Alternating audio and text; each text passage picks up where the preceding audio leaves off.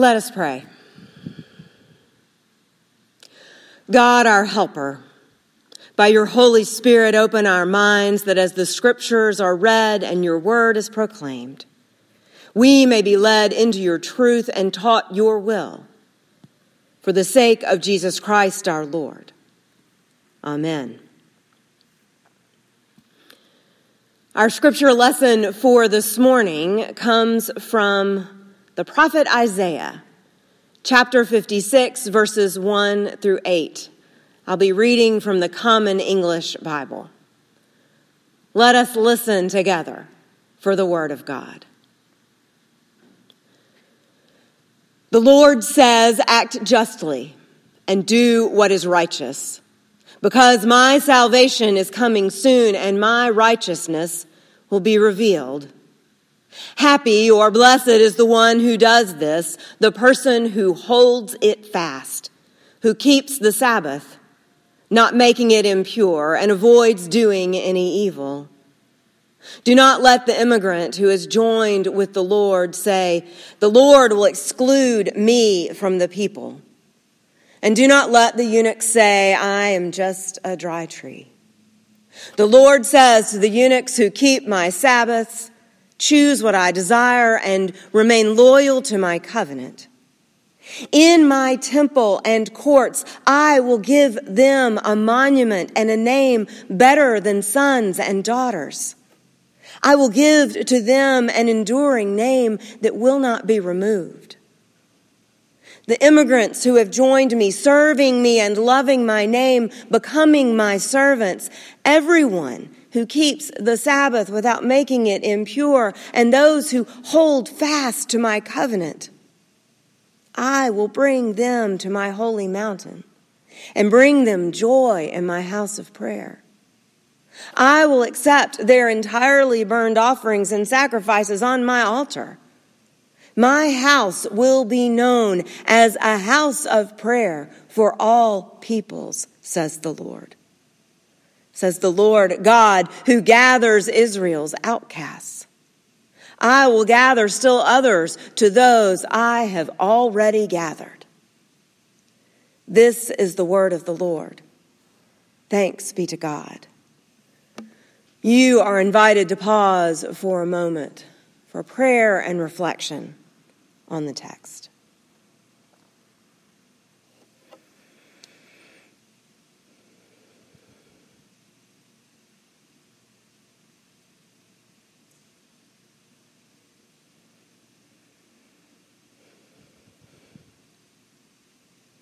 Amen. And we're back. Sort of. After a few weeks of pre-recording and guest preachers, we're back here on Facebook Live, at least for now.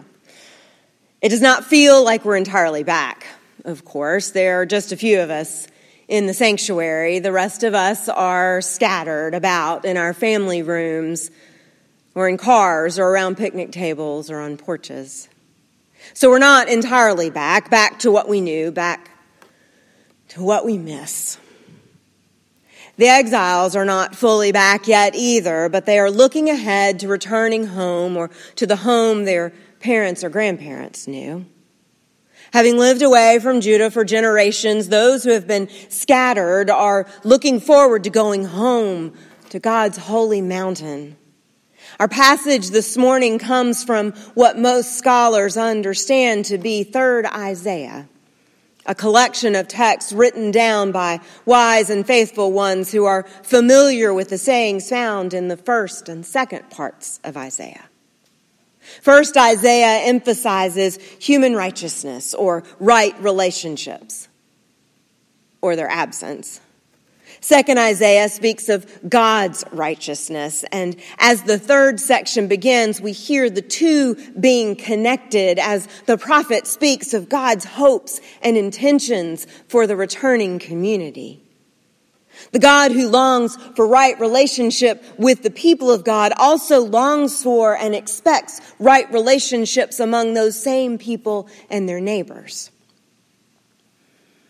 This longing is not new, of course. Throughout the prophets, we hear God's grief over a people who forget the God who brought them out of Egypt, the God who covenants to be their God in the desert, the God who keeps choosing to keep those promises even when God's beloved people stray and turn their backs in favor of what is easy or shiny or safe. This turning away from God and against their neighbor has led to the fall of the kingdom and the heartbreak of exile in foreign lands. Deep in their core, the people carry their ancestors' memory of the glory days of David's kingdom and the joy of worshiping in the temple. But the exile has changed things. The exile has changed them. Even after they are restored to Jerusalem, their faith and faithfulness will not be an exact copy of the faith of their fathers or their mothers. Things have changed. They are not their ancestors, and yet the God of Abraham and Sarah and Isaac and Rebekah and Jacob and Moses and Miriam is still their God too. That has not changed for them or for us. And God's faithfulness remains. It is who God is, and yet things have changed for us too, haven't they? The pandemic is not the exile, but our lives are very different than they were just 6 months ago. Masks are a regular part of our everyday lives, as are Zoom and Facebook Live and hand sanitizer. We wave from a safe 6 feet of distance and forego hugs and handshakes for the most part. Blue light glasses are all the rage, and football is a no-go, at least for some. There are more serious changes too, of course. Fault lines that already existed are now highlighted in day-glow orange and green. Many of us are angrier, more anxious, more volatile, more impatient, more frightened, and more depressed than we have ever been before. Concerns about racism and policing have torn at the edges of communities and families. Employees and employers are torn over how to do work well and safely. Parents are juggling safety, sanity, job expectations, and their children's education and welfare. More of us are unemployed or tenuously employed. Teachers and administrators are losing sleep over school taking place in person and over school happening in a virtual space. And just about everyone has an opinion about what is best. Things have changed, and we have changed or been changed as well. The people of Israel, ancient Israel, are changed by the exile too. This is not the same group who left when the southern kingdom and Jerusalem fell.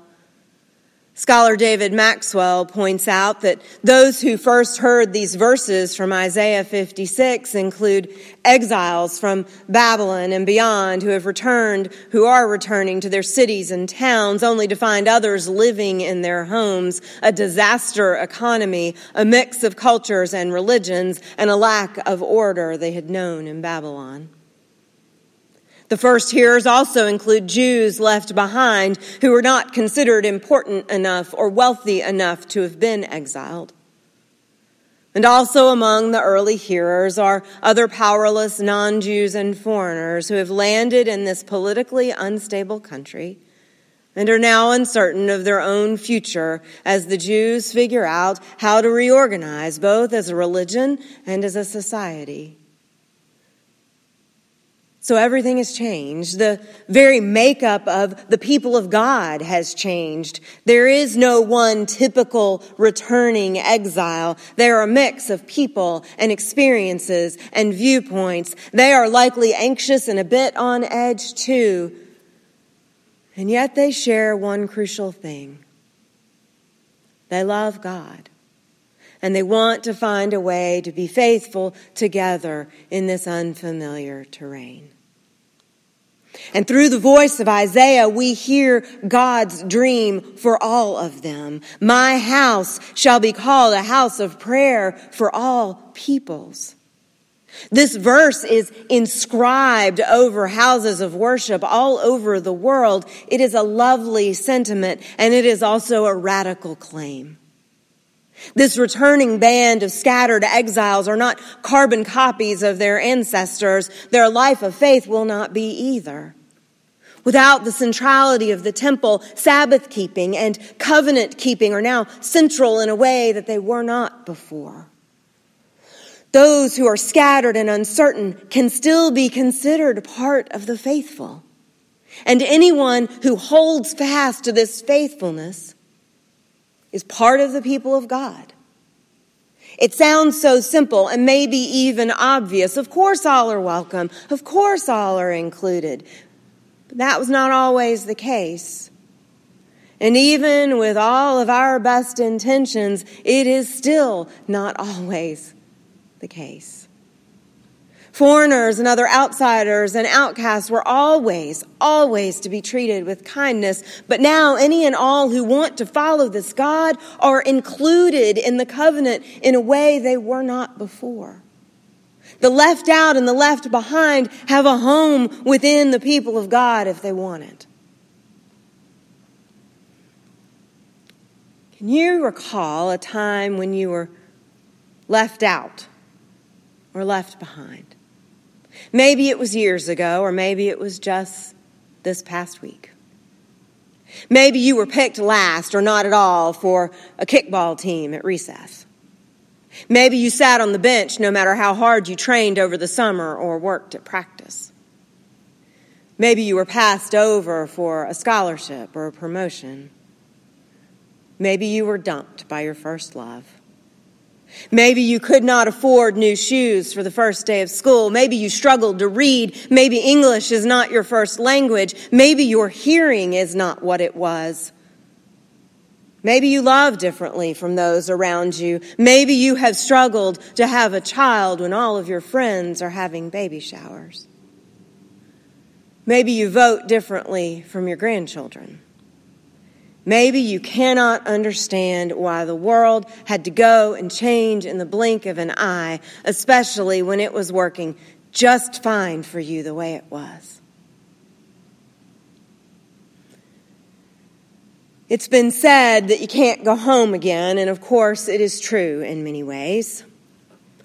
My childhood address just off Woodmont Boulevard still exists, but there is an entirely new house on the lot.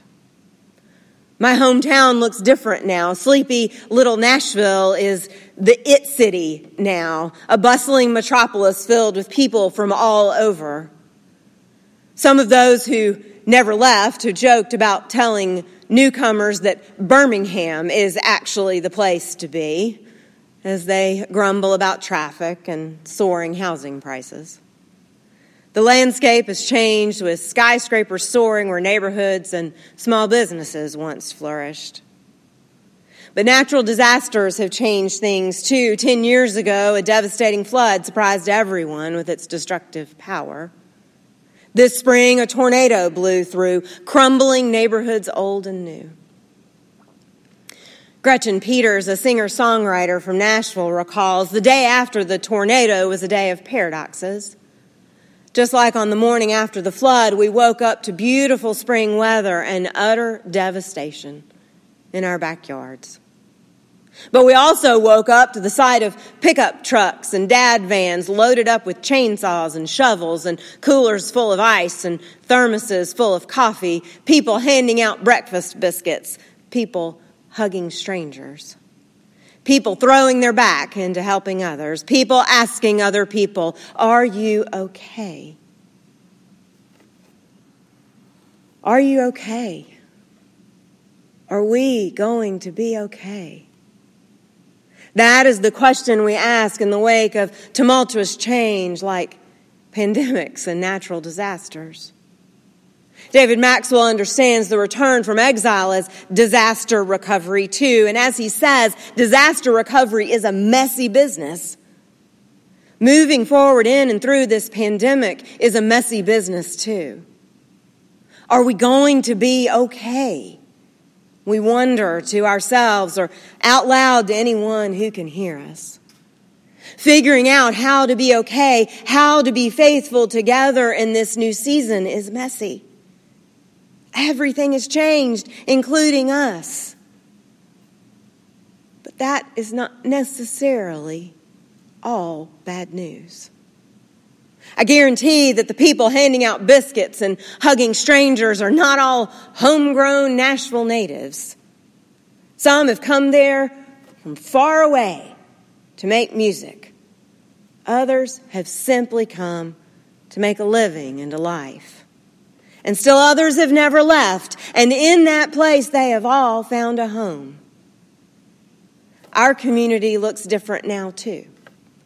There are those who worship with us online who did not or could not before. Some have found their way back to church in this odd season, while others have wandered this way for the very first time.